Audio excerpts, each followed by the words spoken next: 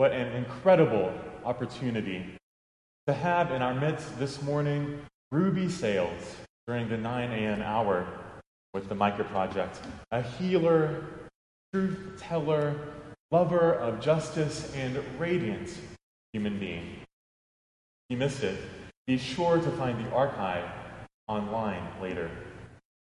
In short, hers is a remarkable story. In 1965, her life was saved by Episcopal seminarian and modern-day martyr, fellow civil rights activist Jonathan Daniels, who jumped in front of Sales to take a bullet for her in Hayneville, Alabama.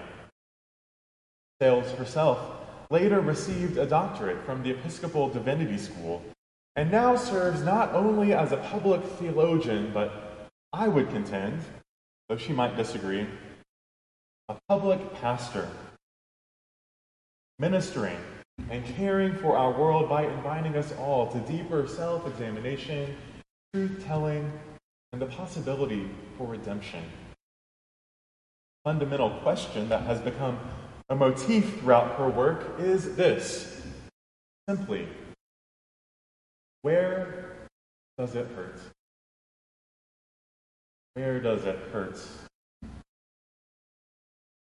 This classically maternal inquiry places Sales squarely in the tradition of the often overlooked midwives in Exodus, Shiphrah and Puah.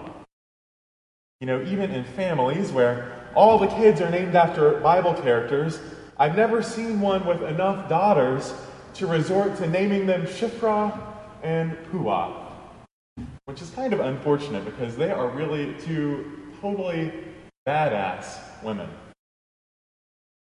As the story goes, there's a new pharaoh in town who didn't know Joseph, which is to say he didn't know the Israelites, their story or their God, and not knowing them, he becomes a bit paranoid. There is strength in numbers, and so as the Israelites multiply, so do Pharaoh's fears. Though the Israelites have shown no signs of unruliness, Pharaoh turns to public fear-mongering and scare tactics as he ponders aloud what might happen in a war if the Israelites side with the opposition. And it is in this environment of fear and paranoia that we see the beginning, the Israelites' horrific oppression, enslavement, ultimately infanticide. Pharaoh orders the Hebrew midwives to kill all their baby boys, presumably sparing the daughters, only to be trafficked as property of the Egyptian men. At great risk of their own lives, though, these morally resilient midwives resist and persist in the task of protecting and preserving fledgling human life at all cost. When interrogated as to why the Hebrew baby boys seem to keep surviving despite orders to the contrary, the women coyly respond that, the Hebrew women are not like the mannerly and polite Egyptian women. No, the Hebrew women give birth so fast and aggressively, we can't even get to them. So to invoke Michael Curry, these are some lying and conniving midwives. They fear God more than Pharaoh. While Pharaoh plays to the baseless fears in the face of a growing minority population, the midwives are not afraid of him. No, far more than any Pharaoh, Shiphrah and Puah fear God. Not in the sense of being afraid of God. No, a different, peculiar kind of fear. One that actually generates courage and compassion as they put their whole trust in God, the great I Am, the source of life and being itself. These women know in their bones that to welcome the awesome and mysterious gift of life into this world is among the holiest work there is, the joyful privilege for those called to it. It is also precarious work. before the pandemic, I had the opportunity to volunteer with a new project here in Atlanta called Pickles and Ice Cream, as part of a cross-disciplinary leadership program for young professionals. Named after those nearly universal pregnancy cravings, Pickles and Ice Cream, or P&I for short, was created by Healthy Mothers, Healthy Babies of Georgia, an organization focused on maternal and infant health, along with pre- and postnatal education. P&I was designed as an online resource, a website and an app to distribute educational materials for pregnant mothers, connect them with doctors, and even to connect them with doulas who could walk with them through the process. You see, we have a maternal health crisis here in our state. Did you know that nearly half of our 159 counties have no OBGYN doctor at all? And 40% of all labor and delivery facilities in the state have closed over the past 20 years. Georgia currently has a comparable maternal death rate to that of some developing nations. This adversely affects all women in our state, rural and urban. It affects Black women most. Maternal mortality for Black women in Georgia is nearly 6 times the national average for white women, with 96 deaths per 100,000 births. Just one instance of how the effects of systemic inequality, and yes, the legacy of slavery itself, continues to perpetuate Pharaoh's message that some babies, our context, Black and brown babies, somehow expendable.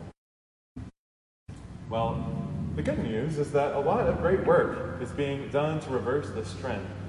And as we were hearing from Elise, the executive director of Healthy Mothers, Healthy Babies, one of the things that impressed me so much is she was saying, we really are a very broad and diverse coalition. We present the data, we name and diagnose the problem, and because so many good people from all different backgrounds and perspectives care about children and mothers, we have both pro-choice people and organizations that work with us, as well as pro-life organizations and people. We have organizations like Planned Parenthood and folks on the other side who want to partner with us, help mothers and children. He said, we're really all in this together. What an unlikely and uncommon kind of coalition. Today's story in Exodus includes a similarly unlikely coalition of women bound together through their common compassion. As Sifra and Puah conspire with the daughter of Pharaoh himself. There's dispute among scholars as to whether Sifra and Puah were actually Hebrew midwives or Egyptian midwives to the Hebrews who had come to know the God of Israel. Which would make sense to me, because why would Pharaoh put the Hebrews and trust them to begin with? Regardless, these midwives were already on the margins. Midwives were often women thought to be barren and destitute, reliant completely on the charity of others. And yet these women on the margins partnered together with Pharaoh's daughter to practice nothing less than courageous and compassionate civil disobedience in the face of the powers of death, depression, to bring forth life, liberation, joining forces across the aisle, or across the Nile, as it were, to raise up the baby Moses who would one day lead the Hebrews to freedom. This is a motif we see again in Matthew's gospel. Matthew is the most Jewish of the 4 gospels, and he works hard in his narrative to frame Jesus as sort of new Moses.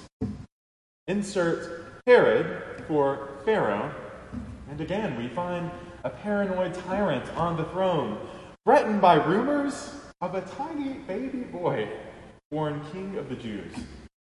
Replace the lion midwives with lying magi, and after they are warned in a vision to return home by another road, we once again see a powerful ruler outsmarted by the clever ingenuity of dreamers on the fringes. His rage, Herod, like Pharaoh, orders the killing of all the baby boys in Bethlehem, and the Holy Family flees for refuge. Later, Jesus, like Moses, would climb his own version of Mount Sinai to give his Sermon on the Mount, proclaiming God's dream of a world where blessed are the poor, the meek, humble in heart. Still early in their journey with Jesus, today he asked the disciples, "Who do you say?" Peter, with all his flaws and imperfections, but having seen enough of this Jesus to get a glimpse, gets it right this moment. You are the Messiah.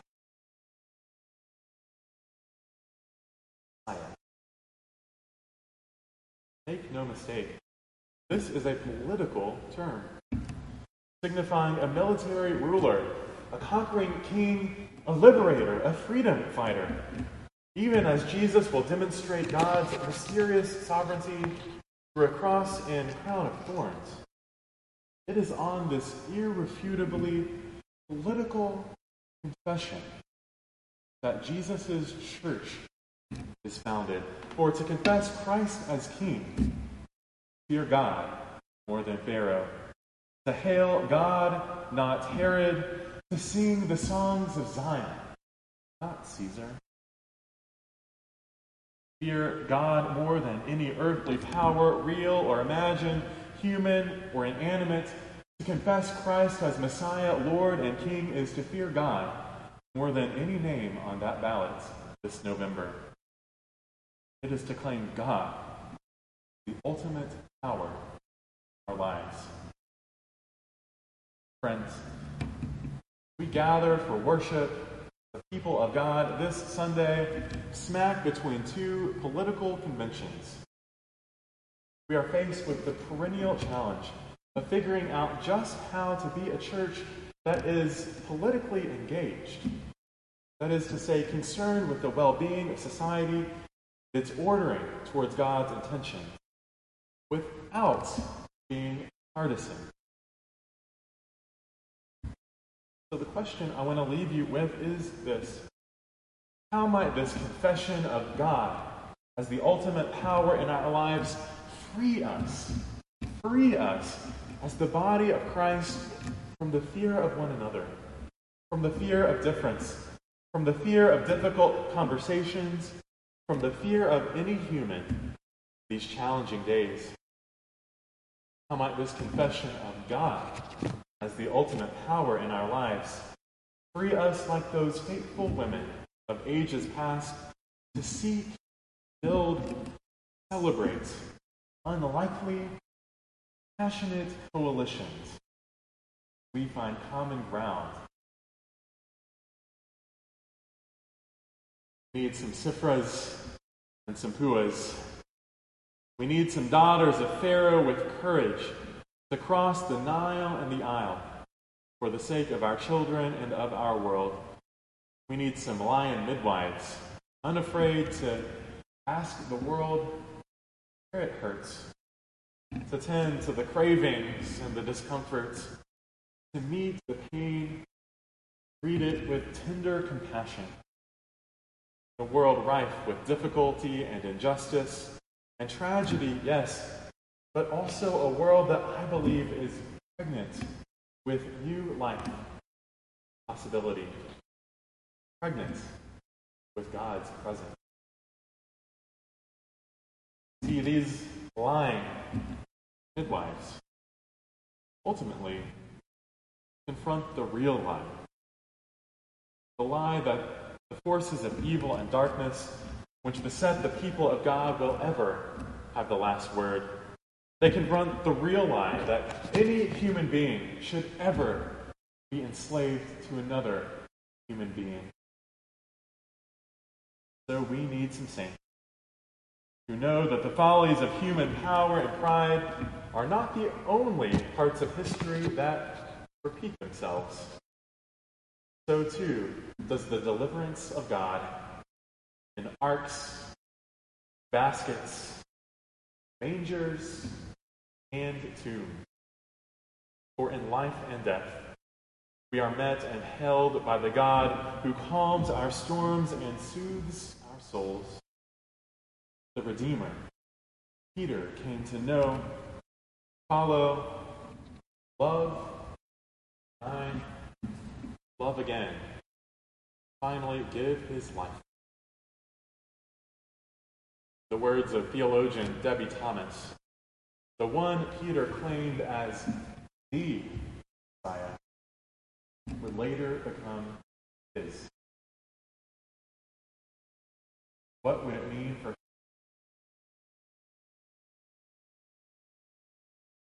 friends? What is exerting undue power and pull in your life? What is God inviting you to release, surrender, to let go of? I don't know what you're going through this week. Maybe you face a tough decision between two or more not so great choices.